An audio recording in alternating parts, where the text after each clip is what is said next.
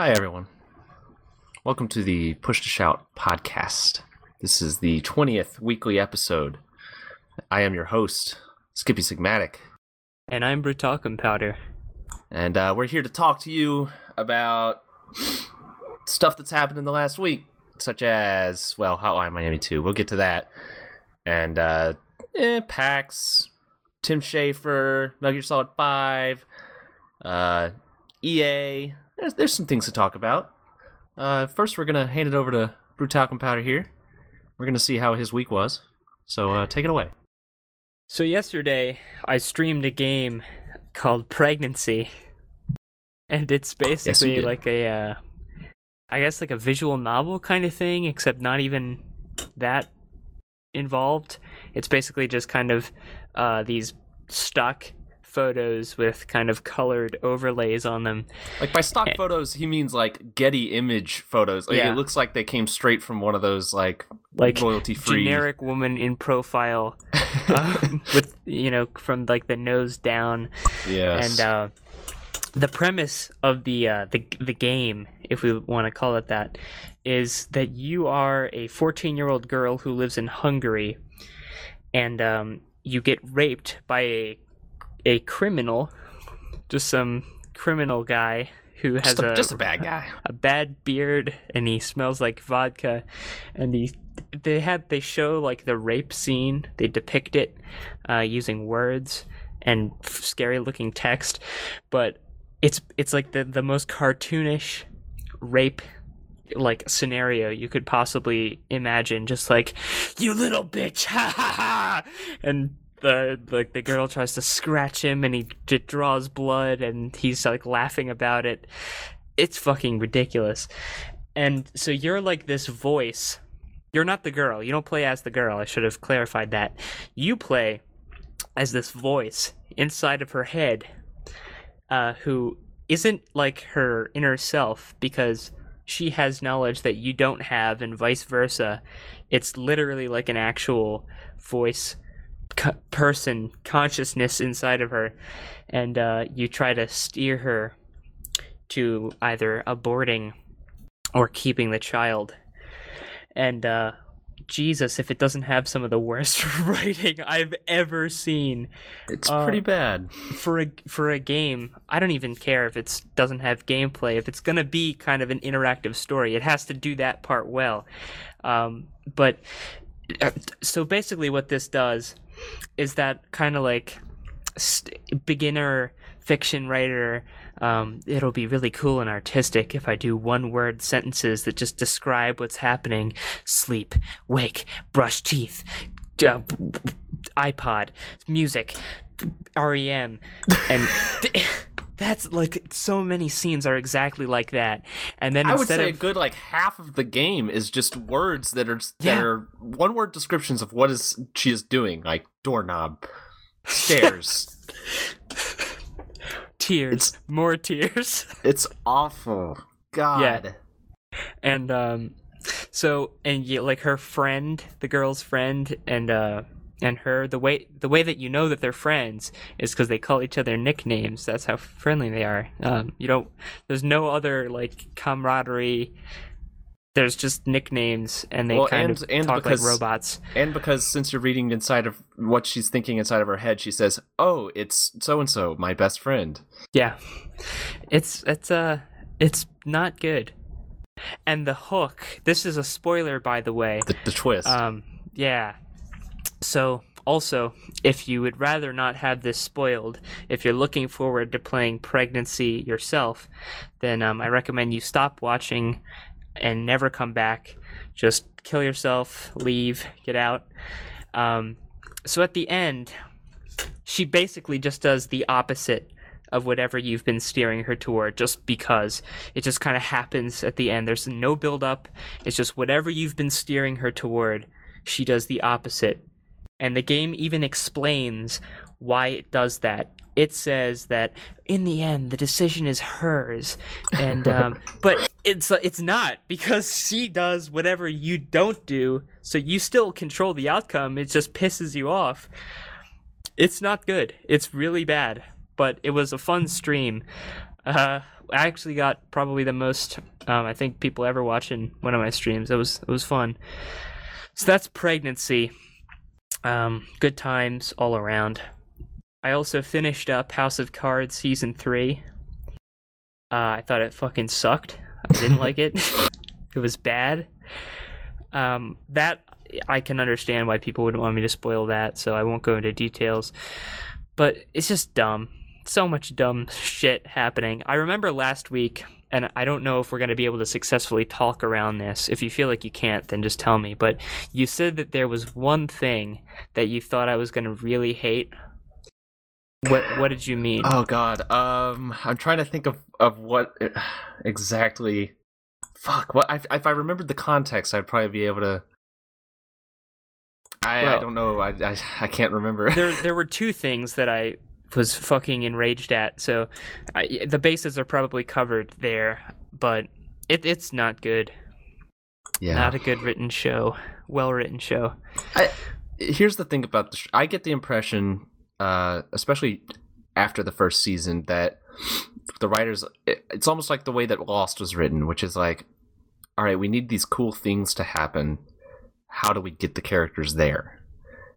and then they get there to when the cool thing happens, and they say, oh shit, we're here. What are we going to do next?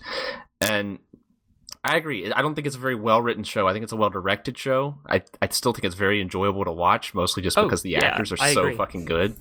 I enjoyed watching season 3, and then like 2 days later, it never even came up in my mind. Like, again, like that's the thing. Like, usually when I finish watching, like binge watching a season of a TV show, I like thinking about it for like the next week. I like keep going back to it and like thinking about it. House of Cards just dropped off of my radar completely. I like the only time I thought about it was when you tweeted about it. I didn't hate it. I didn't hate season 3. I thought it was worse than those seasons before it. I enjoyed watching it. I would never watch it again. I don't know. It's an odd show. Like, I was having fun sometimes, but I guess like part of what I guess irritates me the most about the show is the creator, Beau Willimon, who is also the head writer and showrunner. He didn't create the whole thing, just the American version. And I read some interviews with him in like Rolling Stone and a few other publications, and he is like so eager to explain the themes and his character's motivations and everything. He just like explicitly says it, and that kind of like that connected the dots for me, because I realized that, and also I see fans defending some of the plot turns online and justifying characters' actions. And for all of those things, you're like, yes, I guess that makes sense technically, but really those character motivations don't actually make any kind of thematic sense or work well. They're like platitudes, like justifications, rationalizations that, yes, you can make after the fact, but it doesn't actually come out in the show. And some of the things that he explains, like when he says, like, okay, I now I remember one particular thing that I read in an interview, and this changed my perspective on the show significantly, just because I got to see from the writer's perspective a motivation for how to make a character. There was a question where they asked, like, we see in season 3 that Frank has quite a singing voice. He sings quite often. Why are you making him sing? And the writer was like, well, we just think it's really interesting when he sings. It brings out a part of his character that you don't see very often. You see this cold Frank Underwood, but then he starts singing, and it's like, wow, he can sing. That's it. That's the explanation, is that the viewer will go, wow, he can sing, and they don't expect him to sing because he's cold. Yeah, like, that's exactly why I felt like it was there in the show.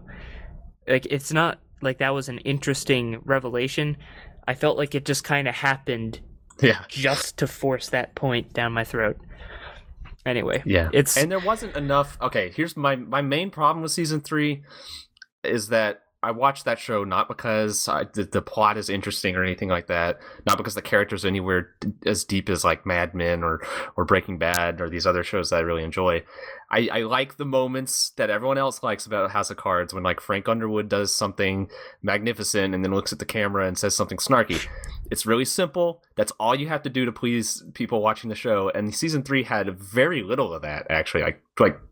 Looking back at it, like I couldn't think of a single time where that blew me away. Where like season 1, the first episode, it was like, holy shit, he had like a really good moment.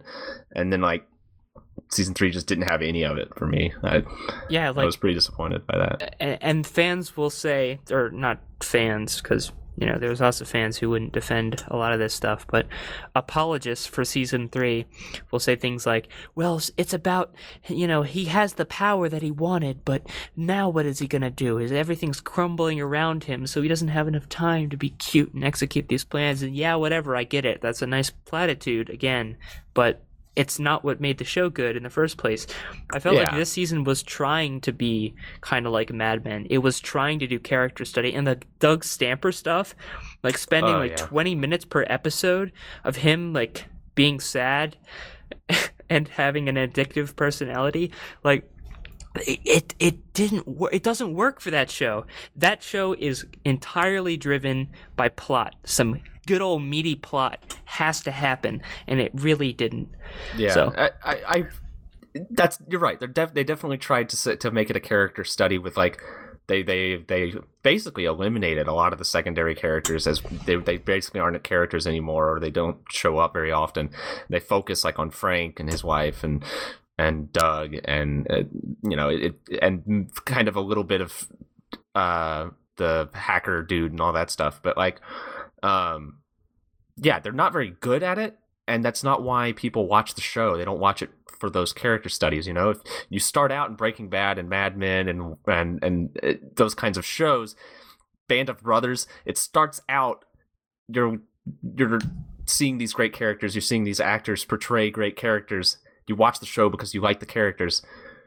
Frank Underwood's the only character that people really, really love about House of Cards. I mean, I like his wife too, but like I don't need the show to be a study of those characters or anything. I just put those characters in cool situations where they say cool things. Like that's literally it. Doesn't need to be a deep show, and it's not why I started watching it. And I think people who do watch it for that reason are either shallow people, or they're realizing now that it probably isn't delivering on that. The people who think that season 3 was a good examination of House of Cards characters were probably listening to that biographers like writing about Frank Underwood in the water, where it's like the shittiest fucking writing, and then he cast into the waves and the icy chill around him. At my door. Was he foolish, or was he? Hold on, somebody's broken into Skippy's house to kill him, so I'll just try to carry this. It's just like the show tried really, really hard to deepen itself out of nowhere, and it didn't work. That's all I gotta say about House of Cards season 3. We are gonna talk about Hotline Miami 2, just as a kind of straw poll. I'm not actually going to make a straw poll, but how many people in the chat have bought it and started playing it? I just got someone else's meal delivered to my door. Nice. I just killed the House of Cards discussion, and I asked if people in the chat have bought Hotline Miami 2 yet, but that was basically just killing time. I think we can actually just talk about it with each other now. The only thing I wanted to say about House of Cards is that I did the fans, when they defend it for being for saying it's interesting that he gets to the position of being like in power, the president, and he finds that he doesn't have power because suddenly he's in the public eye when before he was in the shadows. It's true, and there was definitely like an attempt to portray that, and it was I think it was interesting, like seeing him have to be like classically political instead of backstabbing people and stuff. But they need to, if in the next season, I don't know. What they should have done to me, or maybe they're still planning to do something like this. He needs to be the puppet master of the president. His wife needs to become the president or something, where he can go around behind them and stab everyone else in the back and lift this person up as being the president, and nobody is watching him. Nobody expects it to be all him. But him being president isn't that interesting. And I think part of the problem too is that the American president isn't that powerful, I mean, that's the whole basis of the American government system, is that the president is only as powerful as the two other branches of government. And so like he gets to the top and then it's like unless they do something drastic with that show in the next season where like it totally changes the direction it's going, I can't see it being interesting for much longer. I guess to kind of put a capstone on House of Cards, I recommend everybody watch the British version. It's basically done perfectly for what House of Cards is kind of what it is at its core. It's a 4-episode miniseries. It's super direct. Tons happens. It's a dense show. It's really fun. It's great. It's really good. There's no way it doesn't try to be something that it isn't. Yeah, it's a British like British kind of like political soap opera drama thing. Like that's all it tries to be, and it's good at it. And House of Cards is trying to be a lot more than it really is. So, yeah. All right, we want to talk about Wrong Number. I'm so pumped to talk about Wrong Number. I do. I've played and this is like a segue into your week. I guess. I've probably played I don't know. I don't remember like what scene or whatever I'm on. I think like I'm 12 or somewhere around there. In I'm on 14. It's so we're fucking around the same hard. area. It's a hard ass game. It's not that much harder than I remember. I remember having a lot of trouble with the first one too, though. I had no trouble with the first one. I'm having about the same amount of trouble. But I did have a lot of trouble with the first one. Honestly, I found a lot of it really hard. The thing that makes this one, this is actually to me the thing that pissed me off the most about Hotline Miami, and I think it's kind of a minor thing, but at the same time, I do wish it was different in the fact that a lot of the levels are like really open and they're wider than the camera can, show. And so you'll be like moving along and then bam, you'll be shot off screen because someone saw you and you couldn't see them, or like you could see them for a split second before they turn and shoot you. Stuff like that kind of drives me crazy because there's not a whole lot you can do to anticipate it. You just have to learn where the enemies are. And then you learn where the enemies are, you respawn, and they move to a random location. They're not necessarily in one spot. There's some things I like about the second. Both. The second in particular, though, that's what I'm. Well, when I say I don't mean like random spawn locations, I mean like the ones that wander. The ones that wander around. They don't have like a path that they follow. Sometimes they'll wander straight into you. They'll even open doors and stuff. And they did that in the first one too. And when I started playing Hotline Miami thinking it was like a puzzle game, but then when those enemies started like wandering around, and then like sometimes the weapon pickups are different. Like enemies are holding different weapons and stuff. You can't think of it too much like a puzzle game because you can't follow the same pattern every time. You'll die. But there are some things I kind of like that too, because I don't want it to be just figuring out the exact motions to get through a level. But I don't know. I do like it a lot. I love it. But yeah, I'm really liking it. I like it quite a bit more than the first one for a lot of reasons. Yeah, so far me too. I like how they kind of constrain you, and some levels you'll have no abilities at all. Others you'll have like a really kind of gimmicky but in a good way ability. Yeah. And but then sometimes I don't want to spoil like the setup of how it puts these constraints on you, because those are some of the cooler parts.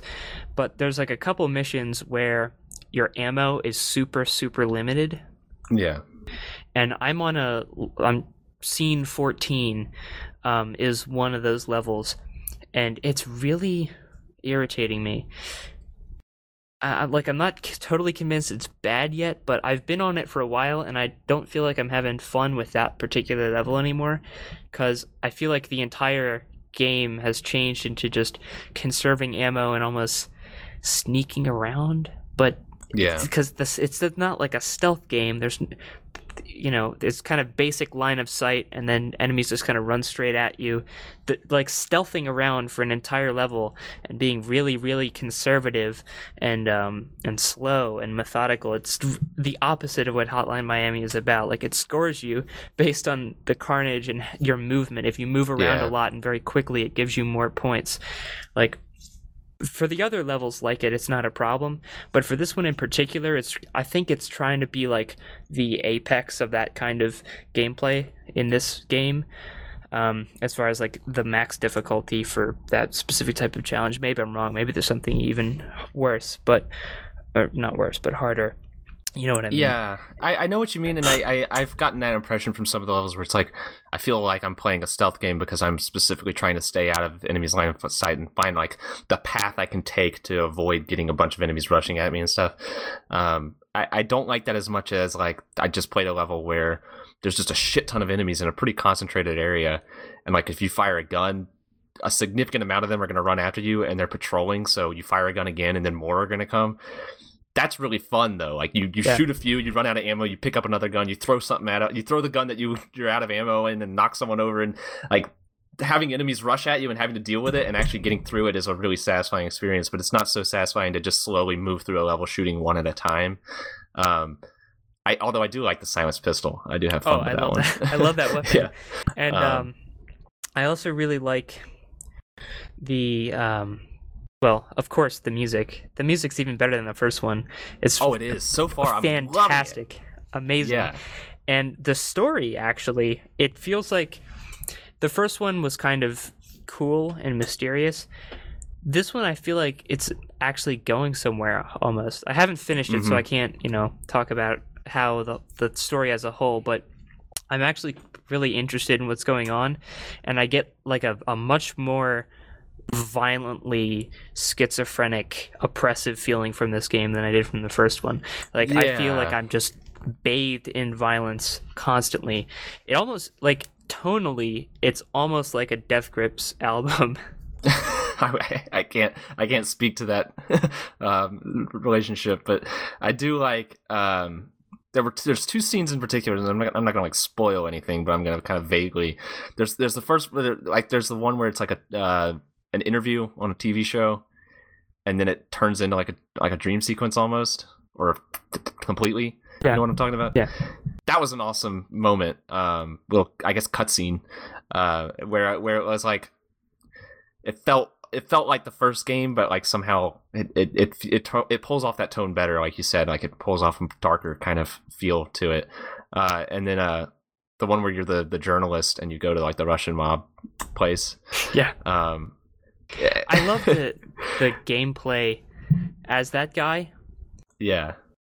Can we talk? I think we can talk about that. Okay, yeah. Let's just fucking spoil that part, because it's like, if you haven't played this, you can shut your ears off for 5 minutes or it's close the pretty stream. early, and it's not that big a deal. It's just like a minor cool deal. thing. It's really cool though. Yeah, it's really cool. But when you're this journalist guy, you start off not being able to pick up the guns that the enemies drop. You have to kind of punch them and then just incapacitate them and move on, which is drastically different from the rest of the game. Like in any other game, that wouldn't be a big deal, but because it's in Hotline Miami 2, it's huge. But if you incapacitate someone and then actually beat them to death, and do that to a couple of guys, then everything changes, and then you just go fucking berserk and can pick up any gun you want and kill anybody you want. It's so nice. I love it. It's and so it's good. Like, did you notice, like, it changes, like, the filter on the screen pretty subtly? Yeah. Like as you start punching the guy, the screen filter just slowly starts getting into that more, like, Hotline Miami, like weird kind of vibe thing that it has. And with the pulsing colors, and then it starts to slightly vibrate, like, and shake a little bit. I don't remember if the first game did this. It probably did, but I just never noticed. Have you noticed that every time you get a kill, like, the background of the level, like, flashes a little bit? That little thing makes it, like, that makes it so satisfying. Like, it feels, just everything about the design of that game just makes it feels so good to, like, just get through it and kill as many people as you can as quickly as you can, which is exactly what it should be doing. Mm-hmm. God, that's a good. I like that game a lot, and the soundtrack. I just can't believe that they made the soundtrack better. I was expecting, because I kind of like I've listened to the original soundtrack a lot. Like I had a CD of it in my car and stuff, and so I like it's kind of ingrained into my brain. And I thought like, there's no way I'm gonna like the soundtrack of 2 because the soundtrack of 1 is Hotline Miami to me. So like, how am I gonna? I can't see myself like just winning over like 2 winning over me, but it totally did. Like I'm loving it so far. The spoilers are over. I finished. I also really liked the what was it? It was something about the soundtrack. No, you say something. I'll think of it. I'll just say something. I don't know. Have you played the guy? Yeah, you probably have. Where you right click and he's dual wielding, and you can right click and make him. Unfortunately, like where they introduce him isn't a very good spot to like actually use that ability. I have never found a use for that. But it's never been useful idea. To me. It's so cool. I feel like it can be useful. It's not.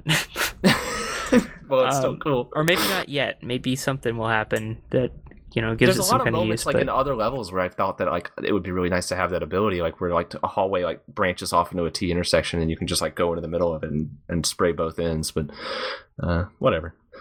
I do really enjoy just like picking up an automatic weapon and spraying it down a hallway and getting a few kills too. That's always fun. I remember what I was gonna say. I like how they very subtly like rebalanced guns to make them like less the go-to option always. In the first one, I felt like when you were holding down shift, you were more accurate, or like the screen didn't move around as much. Like I felt like you could kind of hold down shift and pick people off pretty easily and safely if you had a gun.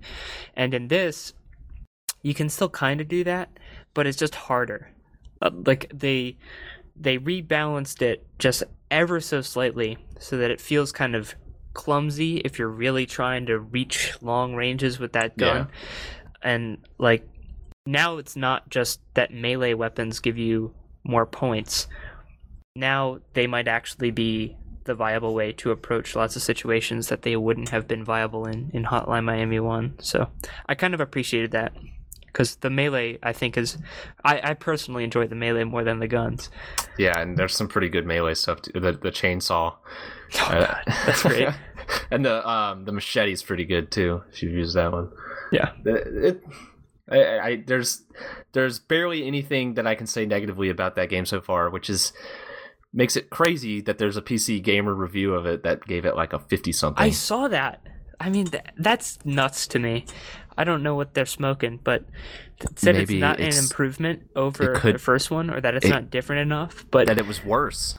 Yeah. They said it was worse. That amazed me because so far it's been, at least to me, noticeably better than the first. Yeah. In literally every way. Yeah, definitely. There's some things that I wish it had changed from the first, but that I don't mind aren't changed. Like I said, like the level design being really open and stuff. I'm not a huge fan of that, but like it comes down mostly to just personal preference. There's some glitches that I wish weren't in there, like especially with like the doors. Like the doors in 1 were really glitchy, and it doesn't seem like they've really improved that at all. But I mean, these are pretty minor things, and I think that review might have been influenced by the social justice agenda. I don't think. Like I read it and I didn't see anything really like that. Well, I know that you're not actually suggesting. Does it? I don't know. I kind of skimmed it. There's a whole paragraph where he says that the rape scene isn't necessary and that it's problematic. Okay, I didn't see that. Okay, you're right. And PC Gamer is the same website that ran the preview of Hotline Miami 2, in which a woman played it at a game convention and said that when that scene happened, that she suddenly felt uncomfortable and isolated and oppressed, and that was like 75% of the preview of the game was just her talking about how it made her feel when the rape scene happened. And you know what? Like, and then he changed it to. I have to finish this. I'm sorry. The game creator came out and said, "Okay, I hear your criticism of that scene. I promise I will address it in some way." And the way that he addressed it is the Call of Duty style. Like, would you like to include the graphic scenes or whatever in this game? And then the review from PC Gamer said, well, the having that option to turn it on or off suggests that the scene isn't powerful or isn't necessary. So like it's actually criticizing him for addressing the criticism that PC Gamer gave it to begin with. I used to like PC Gamer. And you know what? I kinda, not even kinda, I really wish that wasn't there.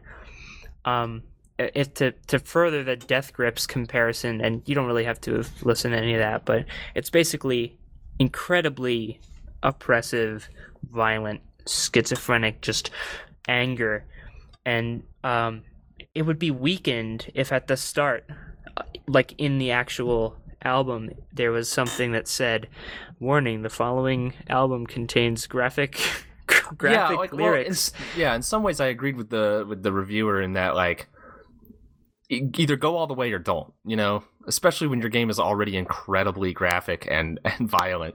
Like, you need to stick to your guns when you're creating something that I would consider art. Even if a lot of people consider it degeneracy or whatever the hell, it is always kind of weak to me to see that. And I mean, when a game like Call of Duty does it, it's not a big deal because Call of Duty is about as far from art as you can get. But like, Hotline Miami does feel like they're actually like making statements and stuff, and it feels kind of gross to have something like that, where it's just like, would you like to see how I intended the game to be, or would you like it to be catered to your whatever? It does. Gross is probably the best word to describe it. Like, I feel like that vision is so fully realized. Like, the entire time you feel like you're just soaked to the bone in just this crazy fucking nuts disco violent world. Like, there's a reason, like, in some ways the previewer from PC Gamer got that scene right, because you feel like when it happens, you're like, holy fucking shit, and it like takes you aback, and then it turns out to be like a snuff film being made or whatever, like a weird porn or like violent whatever film, and you're like, what the fuck is this game? Like, this is crazy. And it's a powerful way to start off the game, and I'm not saying it would be ruined without that scene, but like, either include it or don't, you know. It's just, I don't think it would have been ruined without the scene either. Like, that scene itself, like, wasn't terribly important, but because the game feels so like artistically complete or good or realized, the fact that there's even that hedging going on in the first place it's gross. You put it best.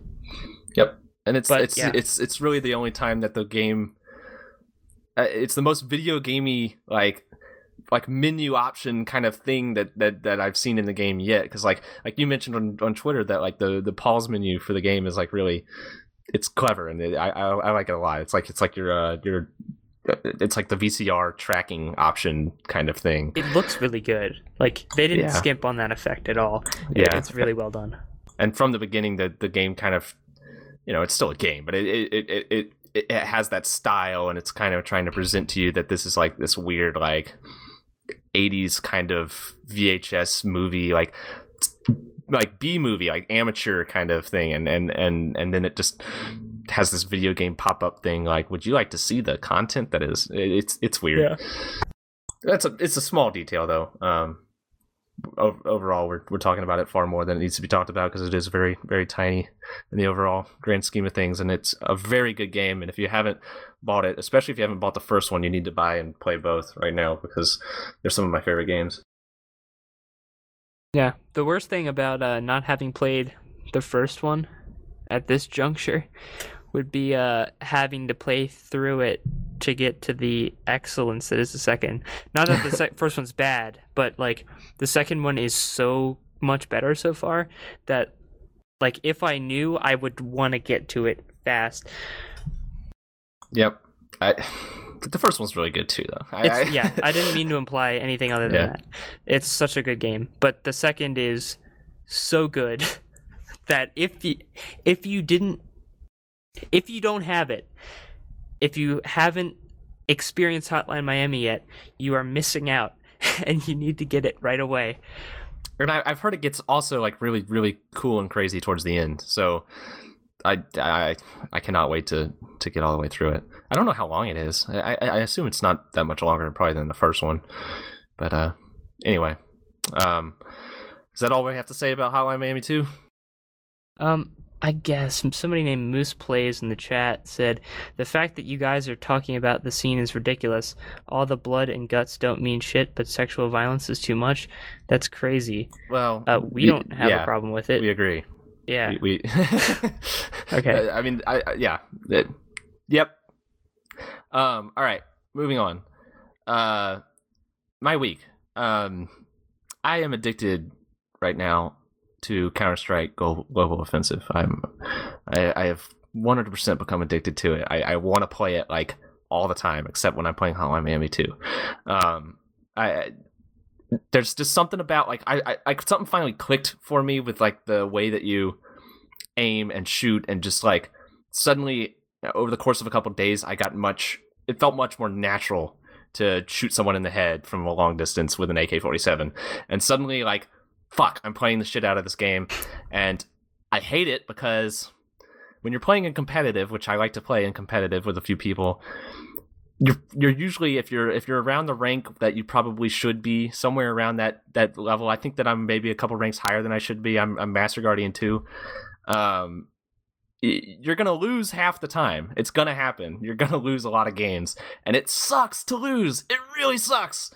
And I get so fucking frustrated, and then I get frustrated and I start playing badly because I'm frustrated, and god damn it. Like, I went to bed last night just like angry because I had lost a game like right before I went to bed. I was like, fuck. And it's just a video game. Like, it's like I've never become so fucking frustrated at a video game, but that's also part of why I like it. And it is also really fun to win. So, but yeah. Not Johnning here for no reason, but I play with some pretty bad players. And for a while, I just would not play with them. I would only play either solo or with someone else who was similar in skill to me. And after I did that, I got up to DMG, which is like above the Master Guardian Elite with the double AK thing. Yeah. It's the badge. And then I kind of like stopped playing for a bit, stopped caring about the game so much. And then recently I picked it up and started playing with the bad players again, and now I'm sitting back at Master Guardian 1. Like, it makes such a difference having good teammates or having shit teammates. And I wouldn't care so much if I was actually like worse at it, but there is nothing more frustrating than like sinking 45 minutes into a game and like carrying a losing team every time. It's horrible. Yeah. Part of what's frustrating, part of the reason that I got so frustrated last night in particular, and I don't know if Ziggy and Champ I play with two people, Ziggy and Champ. They're pretty good. They're probably both better than I am. But we're all three of us are pretty good. Every time once in a while we play with a guy named Bananas. He's pretty good too. I mean, we're all pretty good. We kind of know we know a lot of the smoke spots. We work together as a team pretty well, but we usually only have 4 people, and so we usually have at least one random person in the match with us. And god damn it, fucking that guy can make it or break it. Just one person. So, like, sometimes I first of all, they're playing alone. I don't know how they get up to such a high rank when they're really bad, because they'll get on there and it's like, I'd rather have a bot at this point. Like, they're just dying over and over.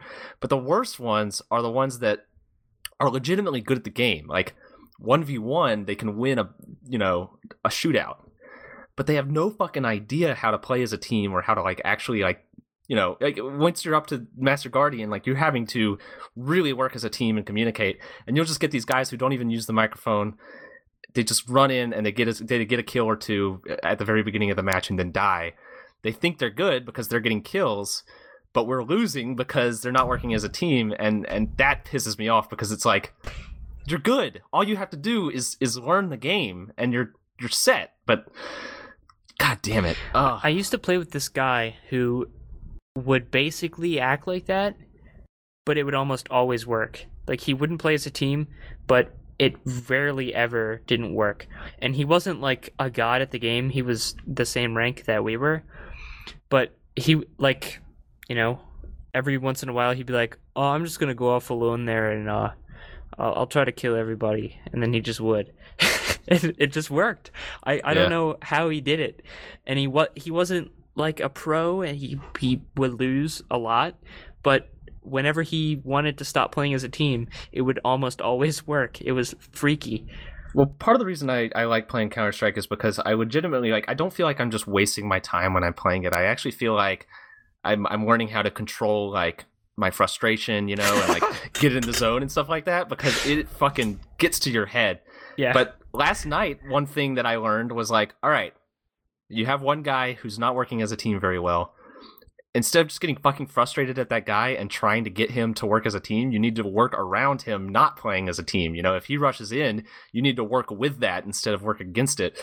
And I didn't do that last night, and neither did anyone else, and so we lost. But, like, that guy, you know, he was getting picks, as you would call him. He was getting kills right there at the beginning, so we could have worked off of that, but instead we kind of fought against it, and we only learned at the very end, like, hey, maybe we should actually, like, use this to our advantage. So I do like that game, and I do legitimately feel like you can learn some stuff from it. You can learn, like, some stuff about, like, yourself with any competitive thing, like any actual sport. Like, part of the reason I like racing is because I learn a lot about myself when I'm on the racetrack and I'm making mistakes, you know? So I feel the same way about Counter-Strike. When I make mistakes, I feel I can actually learn from them and actually, like, you know, apply that to other things in life even. Not that fucking Counter-Strike is that important in the grand scheme of things or anything, but it's cool, and I like it. That's a good game. That'd be a really easy statement to make fun of, but it is true that, yeah, like, any kind of serious competitive video game does kind of reveal those things. I've kind of been feeling similarly about a bunch of different things at once. I've kind of felt similarly about Smash Brothers at some points. Like, there is nothing more frustrating than losing a bunch of games in a row to the same person. It just gets inside your head, and it's not like that person is actually better, but they get the momentum in that game is such a real thing, and it just compounds itself. And it works the other way too, that you kind of try to manage being on top temporarily. Like, if you're beating the snot out of somebody, you got to handle that in a, you know, tactful way too. Yeah. I mean, you're right. It's easy to make fun of, which is why it's hard to make these kinds of statements. But you can learn things from video games, kids. It's true, you can. And I think when you're playing something that's multiplayer and actually competitive, whether it's a fighting game with your friends or whatever, you learn how to, you know, like I said, control yourself. And like, especially like with me, I'll go through, like, just in one night in Counter-Strike, I'll be the top of the team with like a 2-1 kill death ratio and just like doing awesome, doing really well. And then the next game, I'll just be at the bottom of the scoreboard. I'll be dying at the beginning of every round. And the only difference is that it's something emotionally, like, I'm just like getting in and out of the zone, and learning to control that, you know, that's not just something that's useful for video games. Like, that's useful in life. So video games are good for video games. We're still on the topic of my week, and we're 42 minutes in. That's okay. I mean, there's not much news going on. Shovel Knight. I have decided that I don't really like that game that much. Really? Not that it's a bad game, or that I don't like its style and what it's trying to do and all that. Like, I appreciate it as a game. I just don't think I like that kind of, like, I've never really been into the side-scrolling adventure kind of games, period. And something about just, like, I just don't enjoy playing it that much. I enjoyed playing it for a little while, but now, like, I'll play it for 5 minutes and just be like, fuck it. Like, I'll die once and just be like, oh, I don't want to do the few screens before that that follow the spawn point. Like, I just like, nope, fuck it, and then I just close it because I don't know. I don't love it. I there are some things I like. I like its style a lot. I like its music a lot. I like the way that it emulates being an old game down to, like, you move to the edge of the screen and the new screen loads and everything's just paused, and then the enemies load after the level. I like that stuff. Like, it's really cool. There's a lot of attention to detail, but when it comes down to actually playing it, I'm just not having fun. You said you did finish it? No, I'm probably about halfway through. I'm like at the Ice Knight and the Tinker Knight or something. Okay. I don't know what it is. Maybe this won't happen to you, but I got like halfway through the game and then didn't play it for like 6 months or so. Like, I kind of lost interest at almost exactly where you are. and then I picked it up again, and I liked it a lot more. And I don't know why. I don't think there's any reason. I still plan on finishing it because I feel like I want to see more of the game. I like what I see in the game, but like I said, just playing it when it comes down to actually playing it, and I don't want to say that I've had fun playing it up to this point, and then for some reason I just hit this point where I was just like, I just don't want to play any more of this.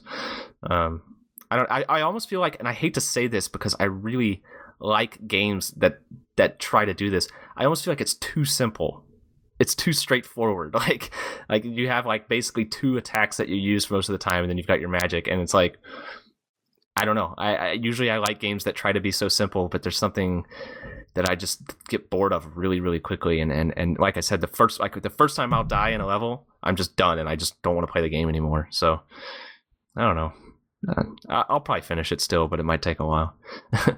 All right, and also, for my last frustrating game of all these games have had their own frustrations that I've talked about. Mass Effect, I was streaming that last week.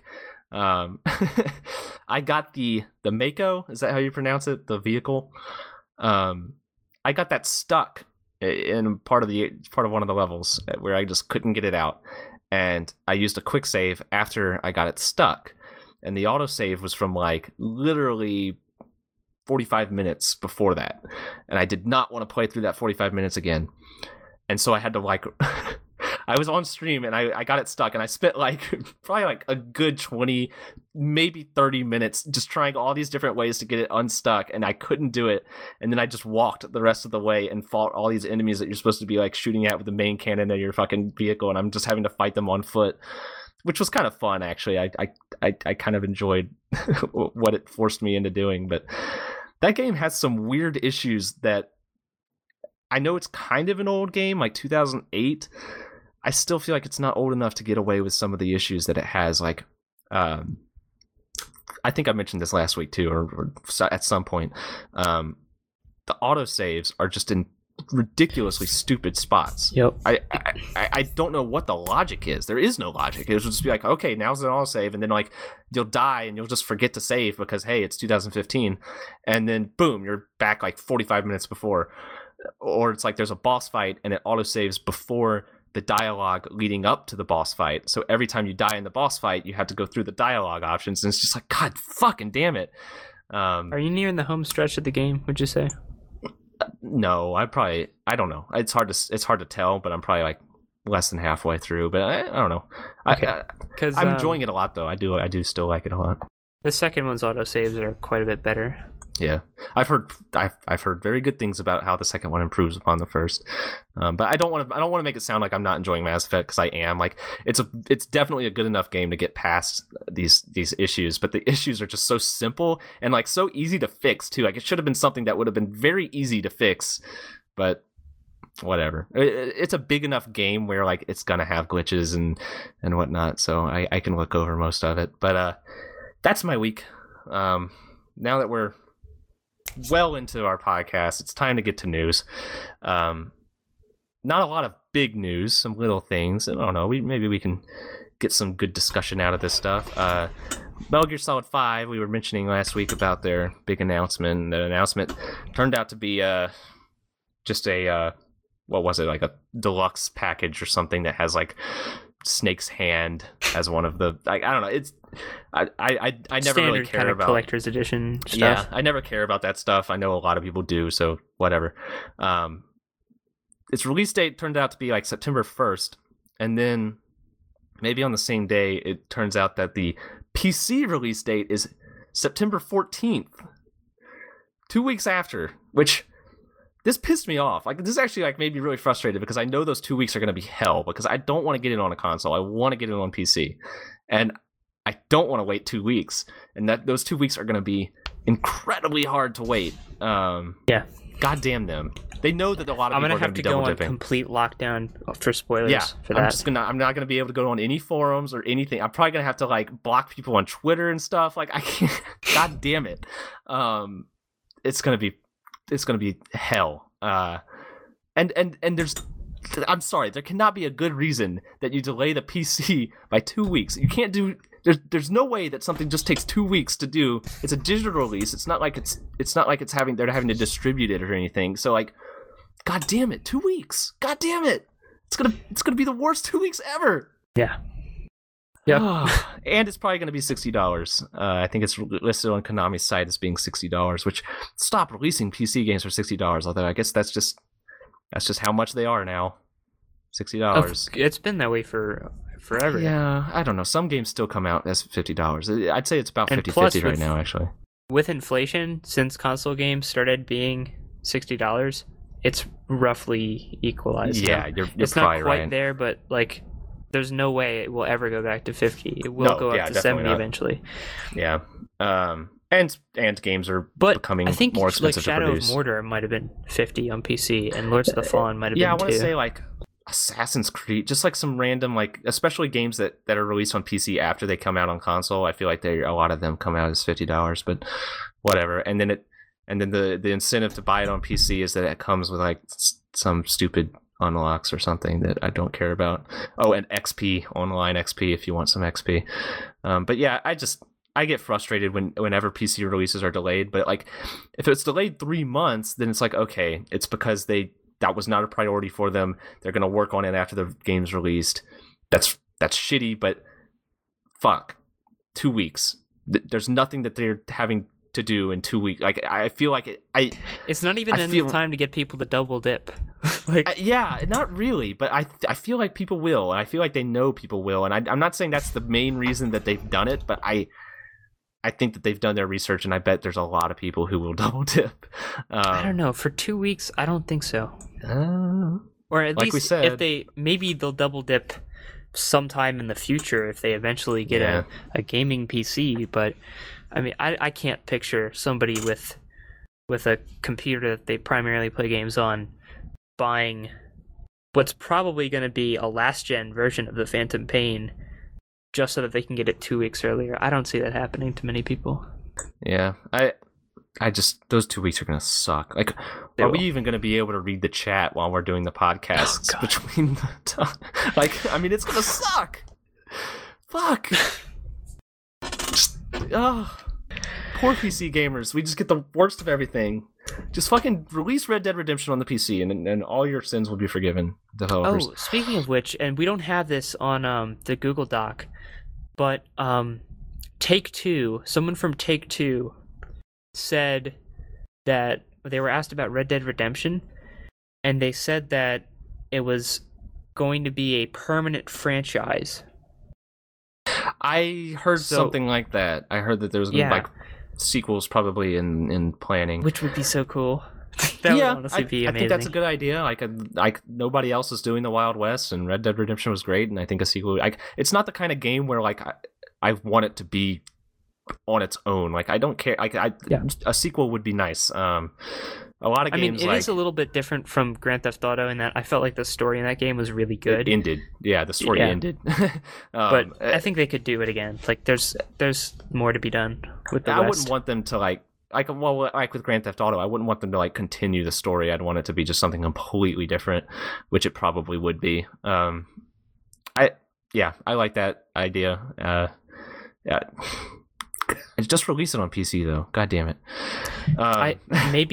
Maybe a sequel will push them to try to revive that project. I hope so. It's real tough because Rockstar San Diego made that game. I think it was San Diego.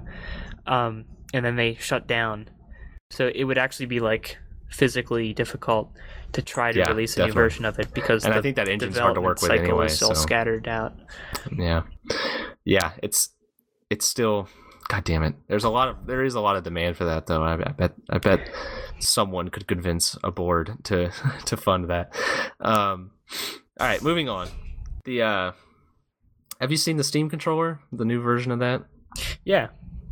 I think that was at GDC, and I think it looks pretty good. I'm glad they added an analog stick. It needed a fucking analog and stick. Buttons. Yeah, it needed both of those things, and they knew it. It's still I get like how important it is to have the trackpad, but not having two analog sticks might be a deal breaker for a lot of people. For a lot of people, I don't think that'd be I have played games on like my laptop when I don't have a mouse. Like not obviously not any games that require like Twitch reactions or anything like that, Right. but just like games where you're just aiming around casually and stuff, and it isn't that bad of a like, and that's using like that's a really uncomfortable way to do it. And I feel like if it was in a controller, I liked the idea of the Steam controller right when I first heard about the trackpad stuff being used, and the fact that they've added just one joystick is a good thing, because I would not enjoy using that trackpad to like just move around. That I think that needed a joystick for sure. There's no room on the right side for a joystick if they want to go with the trackpad, like period. Right. But at least they added buttons, because it seemed like their original plan was to make it so that if you click different parts of the trackpad, that would be like clicking buttons. I thought that was a terrible idea. I thought that was like the worst aspect of the controller, because you're going to be trying to click a button and you're going to be moving the aim and all that stuff. And it's just, you can't have two things serving the same function. So I actually think it looks really good. I will probably get one, because I just think there are certain games where I think that would be really fun to just sit back and relax and play and not have to deal with. I hate aiming with the joystick, even in a game that doesn't require like precision aiming. Like I just hate aiming with a joystick. It's so annoying to me after I've been used to PC games. Yeah, I'm gonna buy one too when it comes out. Yeah. All right. EA shut down Maxis, which it's not huge news and it's not that much of a surprise, but it's kind of another thing that EA has ruined over its time. SimCity, that was the last thing that Maxis did. I think they don't do the Sims anymore. They just do SimCity and some other stuff. And SimCity was a disaster, so it's not exactly surprising that they shut down. Also, I doubt like any of the original people in Maxis that made like the original Sims or the original SimCity were probably still there. Like it was probably a completely different team. So in effect, this doesn't mean much, but I felt like it was noteworthy. Yeah, one of my favorite games when I was really little was made by Maxis, and it wasn't it wasn't SimCity or anything. It was Marble Drop for like Windows 95. And it was basically a puzzle game where it was real simple. It had like kind of pre-rendered 3D graphics, and you would drop like marbles down these really complicated series of like chutes and paths, and then there would be electricity going around and pulley systems that you'd have to trigger things in the right order and get different color marbles to the finish in a certain order.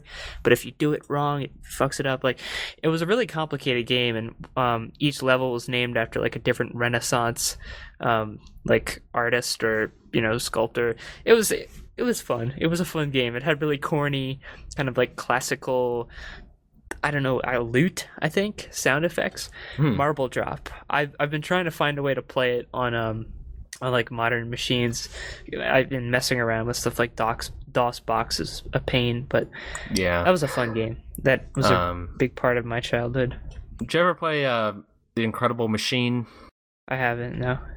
That was like one of my childhood games, where it was like the idea was that you build like a device to get like to complete a really simple objective. It's like a 2D kind of like I guess you would call it like bulletin board style, where you like get parts and you put them on the thing, and it's like gravity goes down, and so like you're trying to like get a ball from over here to like land in this, and then you're creating these Rube Goldberg devices, and I loved that as a kid. Like that's the best game for a kid to play. I think there was like a spiritual successor like recently, but that was like a Sierra game or something. But yeah, the Sims, I played a lot of the first Sims. That's one of my favorite games of all time, and so it's just kind of always sad to like see like I was never like a Maxis follower, I would say, but like I did love The Sims, and I remember like every time you booted up, or no, it wasn't every time you booted it up. There was like a button on the main menu where you click it, and it's like, what's his name? The creator, Will Wright. Is that the creator? Yeah. It's him on a scooter with like a bunch of other like Sims around him and stuff. It's like some like drawing that they made like just for fun or whatever. And I don't know. That's just it was kind of weird to see that news headline. Should we jump into the Gamergate segment of the podcast? Hold on. Before we have a special guest. We have a special guest. Hey, Skippy! Skippy! Who's that? Hey! How many Gamergators does it take to make a podcast? Oh, how many? 50 one to record the audio, 1 to make the website, and 40 to say we're not your shield, and 8 to learn that they're bad at math. So that was just a disaster. Like, fucking unbelievable. Well, it's totally believable, actually. I shouldn't say it's unbelievable, believable. But like, it was just embarrassing. Really, really embarrassing. I felt like half embarrassed for him and half embarrassed to be a human being. And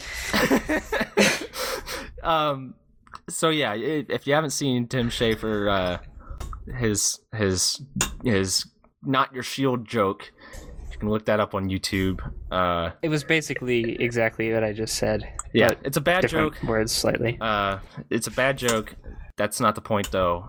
The point is, God damn it, I don't know. I'll let you handle this. Yeah, what is the fucking point, huh? I get, like, the reason that so many people are pissed about it, is because it wasn't, like, just about Gamer Goople. It was, like, specifically calling out Not Your Shield, which is, like, the weirdest and most untenable anti-Gamergate position, probably. Like, just to, I don't know, pinch out a loaf on a group of minorities and marginalized people who are tired of being generalized. Like, that's the only reason that hashtag exists. Yeah. It's just like it's such a weird thing to mock. I'm not saying like it's above satire or anything, but it was bad satire. Yeah, well, yeah, because it was pointless. Like part of the things that people are using to defend the joke is that, like, well, the joke isn't really trying to make a point or anything. And it's like, well, then why even make it? And just like, if you're not aware of what Not Your Shield is a hashtag that started trending on Twitter when there were a lot of, like, it was kind of the peak of the Gamergate stuff going on, and there's a number of women and minorities and whatnot who all of these social justice warriors claim to be protecting or whatever. They come out and they say, you don't represent me. I don't want to be looped in with your political beliefs, with your views, with your, group of whatevers. And so all Not Your Shield isn't necessarily saying, like, I agree with Gamergate. It's just saying, don't use me to make your point against Gamergate. And I think even people were probably using it to say, like, I don't want any part of this argument. I'm not Gamergate or anti-Gamergate or anything. I just don't want to be, like, neither of you speak for me. Like, I am my own person. So it's like, it's a good message for, like, minorities and stuff. It's like saying, like, you are individuals and they're standing up for themselves, and they're saying, like, we have our own voice. You don't need to speak for us. We don't want these white dudes making articles that are defending us and looping us all together and generalizing us into having one opinion and one, view about all of this stuff. To mock that in order to, like, everyone claims, like, yeah, just to get at Gamergate or whatever, like, to use that to get at Gamergate is, like, if you can argue that Gamergate has done one good thing, it would probably be that they've helped shed light on how people are kind of, like, dismissively patronizing about minorities when they're trying to defend them, Yeah. That's the whole argument of Not Your Shield. It's like, you are, by saying that you are standing up for my oppression or whatever, standing up against my oppression, you are you're patronizing. You're on a pedestal, and you don't actually represent me. Patronizing, if you will. Indeed.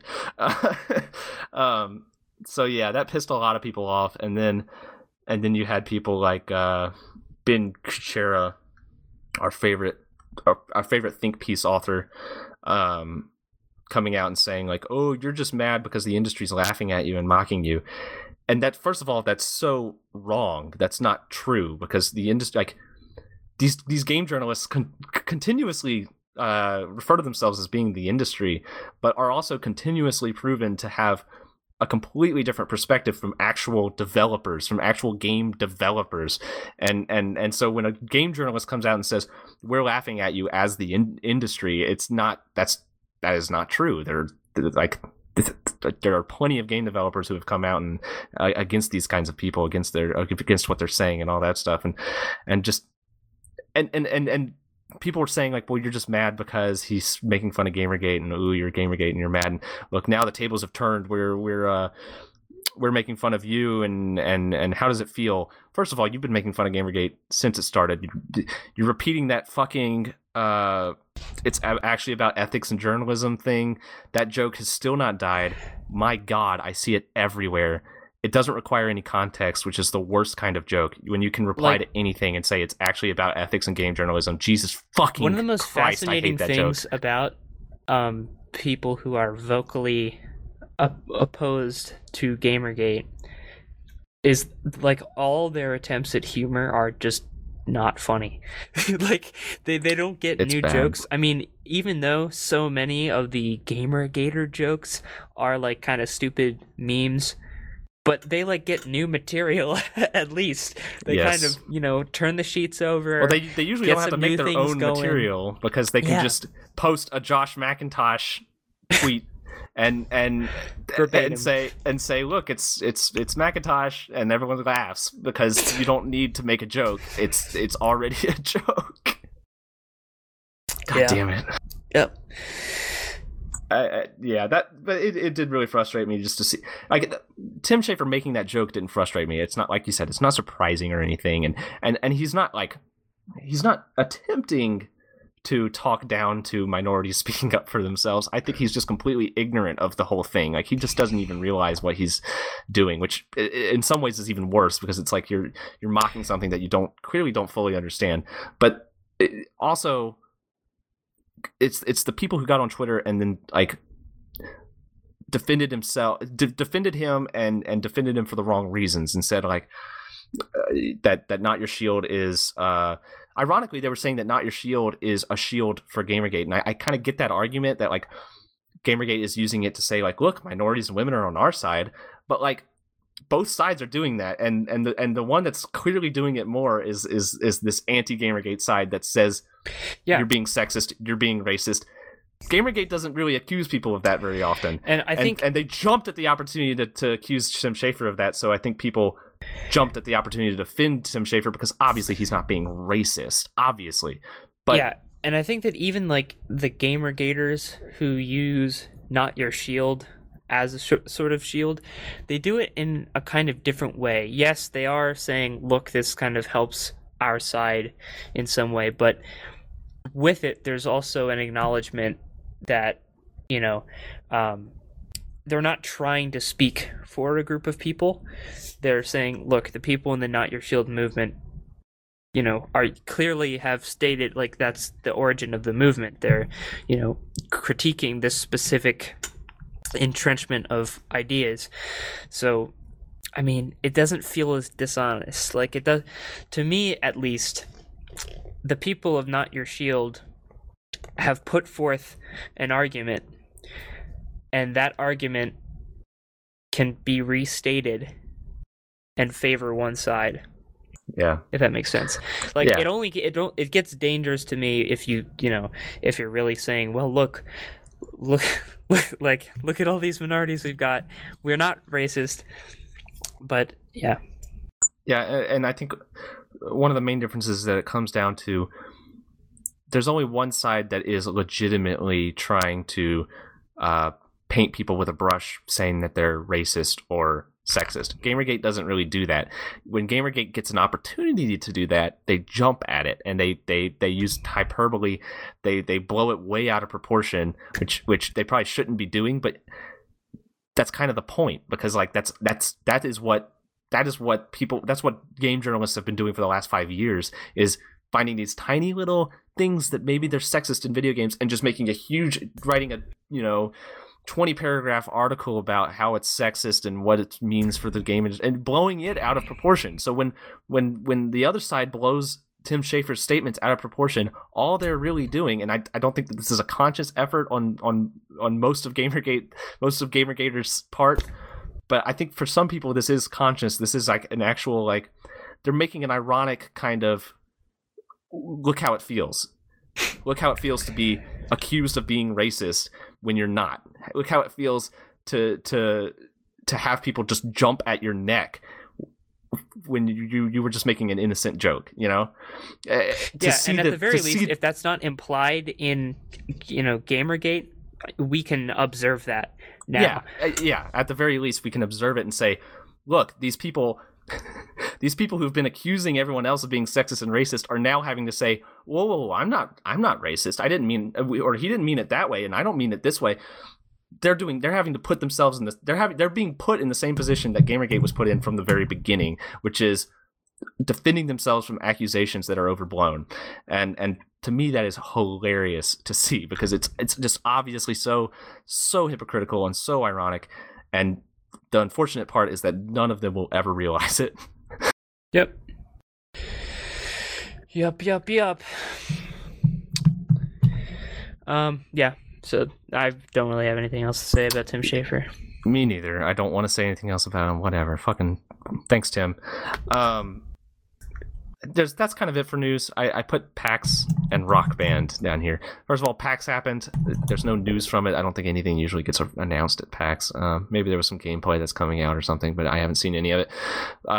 Although there was one funny thing that I might mention, but first we're going to probably get some questions from chat. So start asking those questions, chat. I will mention though that Rock Band got officially announced as having, they're going to come out on the next gen consoles, I think. I don't think there's like really any information of them, like what it'll be like. I don't even know if they know what it'll be like. That's what I read. Who knows what that really means, but I thought that was kind of cool. I still think there's a market for that. I've always enjoyed those music games, and I don't really. I understood why they died, but not only did they like stop making those games, people just stopped playing them, just like boom, instantly. And I very often I still get the urge to go back and play some Guitar Hero. I just don't have it anymore. But like I think it'll be really. I don't know if it'll be successful, but I'm glad to see them trying to make a new one. Okay. The PAX thing. This isn't news. This is just something that I observed that I thought was hilarious. Every once in a while, I don't know why I do this to myself, but every once in a while, I'll browse the trending topics of Twitter, the top 10 US trends. Every single time, there is at least 2 hashtags started by One Direction fans. It turns out that Twitter just has this massive One Direction fan base, huge enough to every single day they trend something about One Direction. I saw a trend up there that said it was about PAX, and I was the first trend I had seen about PAX. The reason I mentioned One Direction will become obvious soon. I was thinking like, wow, PAX is trending. Like, I wonder what's happening. And it said ban the table from PAX, and I was like, what the fuck? I click on the thing, and I'm browsing through these tweets that are using the hashtag. It's all teenage girls around the age of probably like 15. They're all using this hashtag, and they're using it out of context, and they're doing the typical like fangirl thing of just like freaking out about something, and you can't figure out what it is. Well, I managed to figure it out. I figured out what they were angry about. There is a group of Let's Players that call themselves The Cube. They're a group of YouTubers. I don't know if they have like a main account. I looked for them. I couldn't find it. I couldn't find anything. I Googled them and everything. I was like, who the fuck is... I don't know why I became obsessed over this. I found like 1 or 2 members on Twitter and YouTube, and they have quite a few followers, but it's definitely a teenage girl following.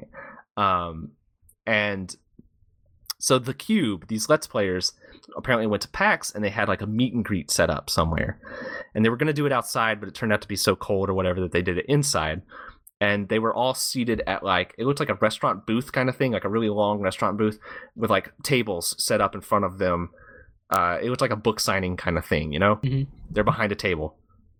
The fans were angry that they had the table set up because they couldn't hug the Let's Players. And so they started a hashtag, and it got trending, ban the table from PAX, because they were outraged that that the table was blocking them from hugging their idols. These let's players put a table between them and the rabid fan base, and the fan base is angry about it. I just thought that was so bizarre and something that like it was a fan base I'd never even heard of. So many it's questions. Like this PewDiePie level of obsession. The first question is a question for you. What does this have to do with One Direction?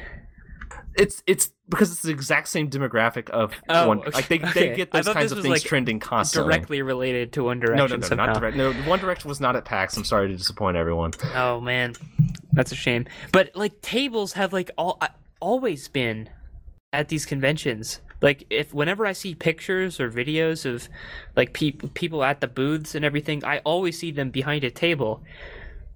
I have no idea. I love how they're invoking like, I think the device is Synecdoche. Like they're calling it the table, like ban what is it? Fight for the vote or something, like ban the table. I know you're looking for this word and I can't think of it either, of like what it means to like I don't think it's quite Synecdoche, but like, it's like I don't know. Yeah. Anyway, yeah, I thought that was hilarious. I don't know.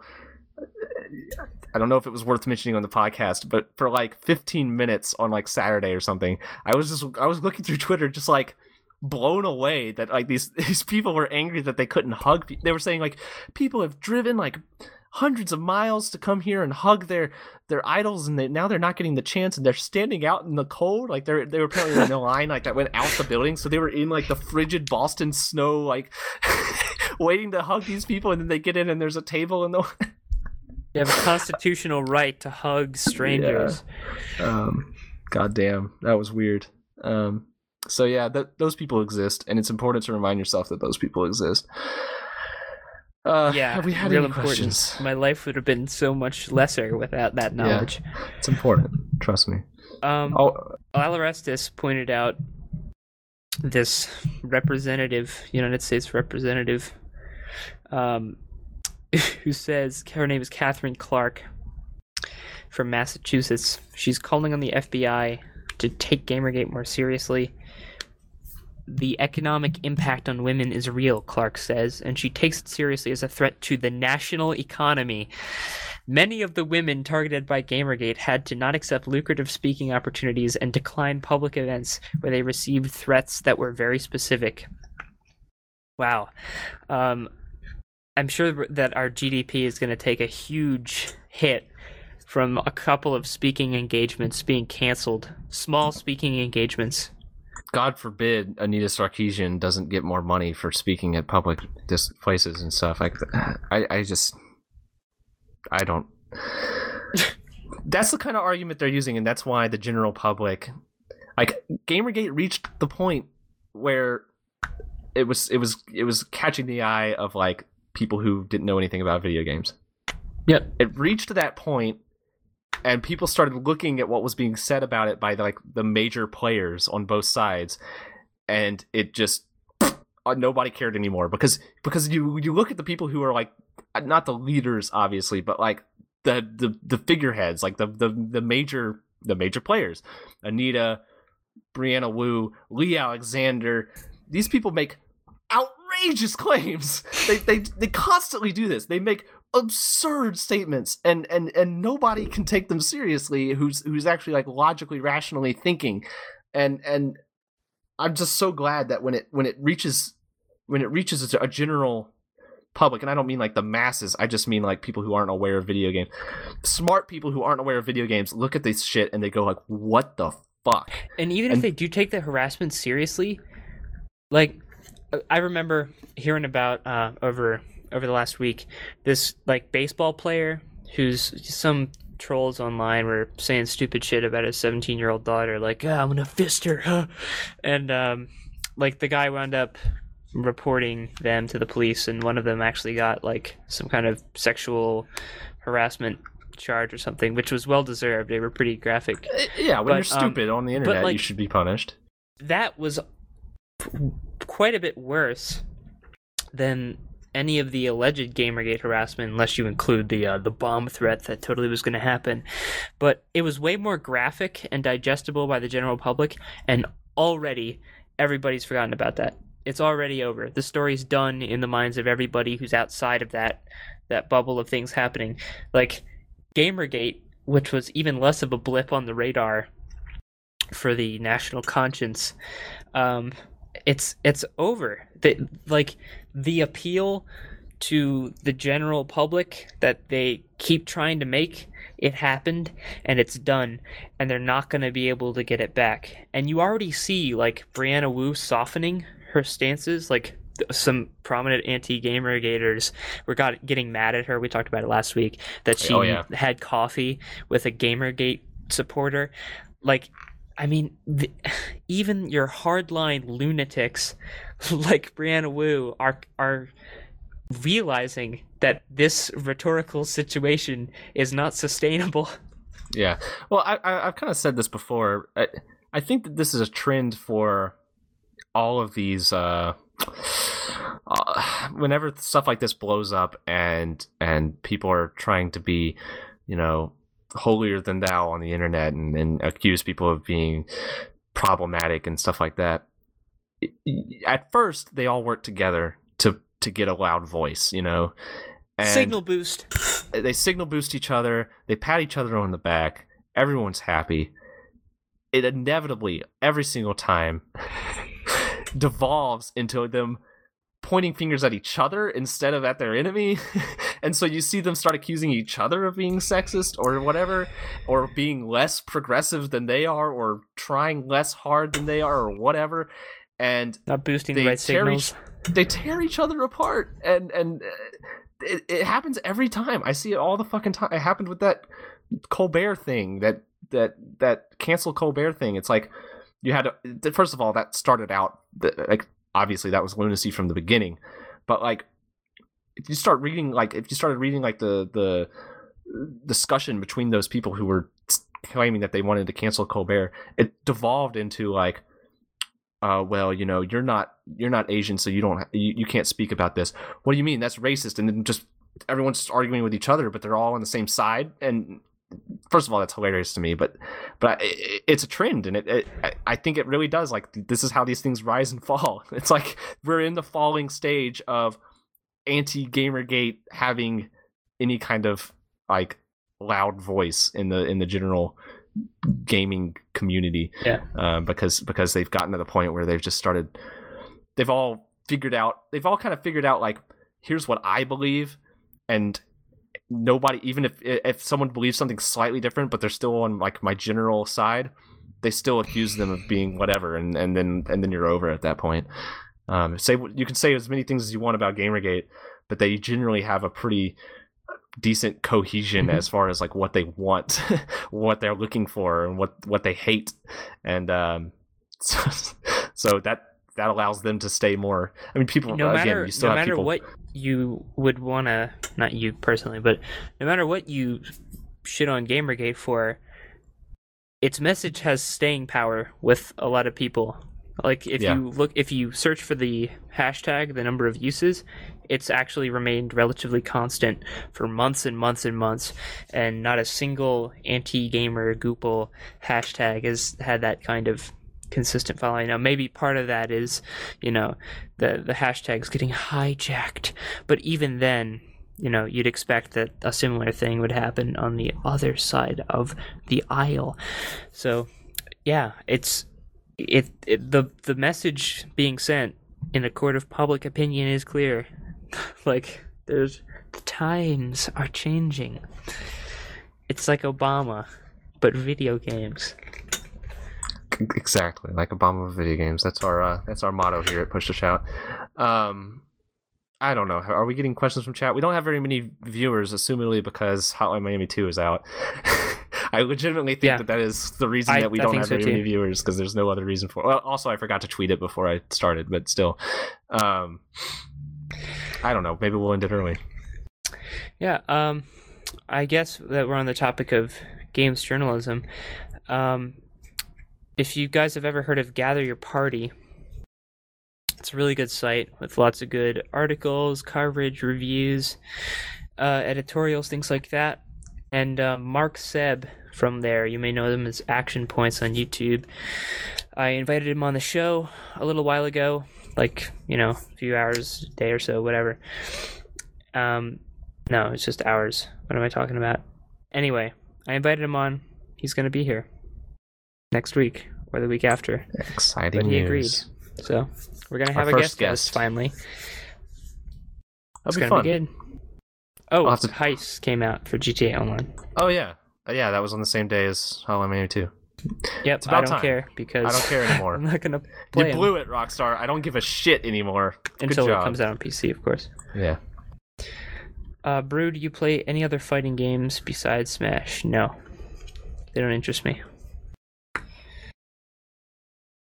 I've played Fear and Hitman Blood Money, which are both good games. I've never heard of Crimson Clover. And no, I haven't played Divine Supremacy, to answer that question. I played a little bit of Fear, not very much, and none of Blood Money or Crimson Clover. Fear is such a good game. It is one of my all-time favorites. As far as the horror aspect goes, like, a lot of people don't like. I thought it was well done, but a lot of people didn't like it, and whatever. That's not the appeal of the game. The game is such a good first-person shooter. It's amazing. It's still incredibly fun to play, and the AI it still holds up, and just the weapon variety and everything. It's just endlessly fun, and it did bullet time in a really, really fun way. And I like that game a lot. I kind of want to replay it, actually. Yeah, it's pretty good. I don't know why I put it down, but it's not because I didn't like it. I was having fun with it. Yeah, I recommend trying to get through it. It's just it's fun. It's fun all the way through, I think. There are a few games like that are kind of sitting in complete limbo for me right now. Bayonetta, System Shock 2, and Fear. Yeah, I've got a lot of those games. That I haven't completed. Hopefully I'll... Majora's Mask was that way for a while, but a couple of years ago I went back and finished it. See, it's hard to play video games when you're playing CSGO and watching wrestling instead, so... I missed Monday Night Raw, so I don't have a wrestling update this week. On the stream? We're rambling at this point, but there was a... Brew had a really good stream, and he should either upload it to YouTube or you should go watch it on Hitbox if it's recorded. It was something. I won't spoil it for you. How about that? You need to make that public or whatever, because that's that was quite a stream. Yeah, Walker's here now, and he says those are all games I told you to play. Yeah, all three of them are ones that he recommended, and I started and haven't finished yet. And Bayonetta is actually the worst one because he's actually lending me his copy. So I think I'm just going to give it back instead of holding it hostage any longer. Yeah. All right. Should we end it? Yep. Seems like a good time. And we had a good time doing a show for you guys. You said you didn't have time to do an after show, right? No, I know. Don't hold your breath, everyone. I might do an after show, but... I am super tired. Daylight savings screwed me up more than I thought it would, so I probably won't have an after show either. But if you want one, you could follow me on Twitter and see if I tweet out a stream link. But it won't be very soon because I have to eat anyway. But if I feel like it after eating, then I might do an after show alone or whatever. So whatever. But anyway, sorry to interrupt the ending, but yeah, Dan the Man, I will upload that, so you'll see it. That stream's going to be available. I think I'm going to actually do highlights of that one because it was pretty good. Yeah, I think do highlights. Good stream. Looking forward to that video. It's been a good podcast, everyone. I hope you're enjoying Hotline Miami 2. I hope you'll join us next week when we talk about... I don't know. Nothing. Nothing's going to happen. Actually, it will probably be a very slow week because we just got through major conventions and everything, and nobody's going to be announcing anything in video games. But you know what? Anyway, I think 2 podcasts from now, I'll have Bloodborne to talk about. Oh yeah, God damn it! I'm holding off on buying the PS4. I don't know if I'm going to buy that game right away. I might wait. I might let you hype it up for me, so that I have to buy a PS4. I don't know. We'll see. But anyway, goodbye, everyone.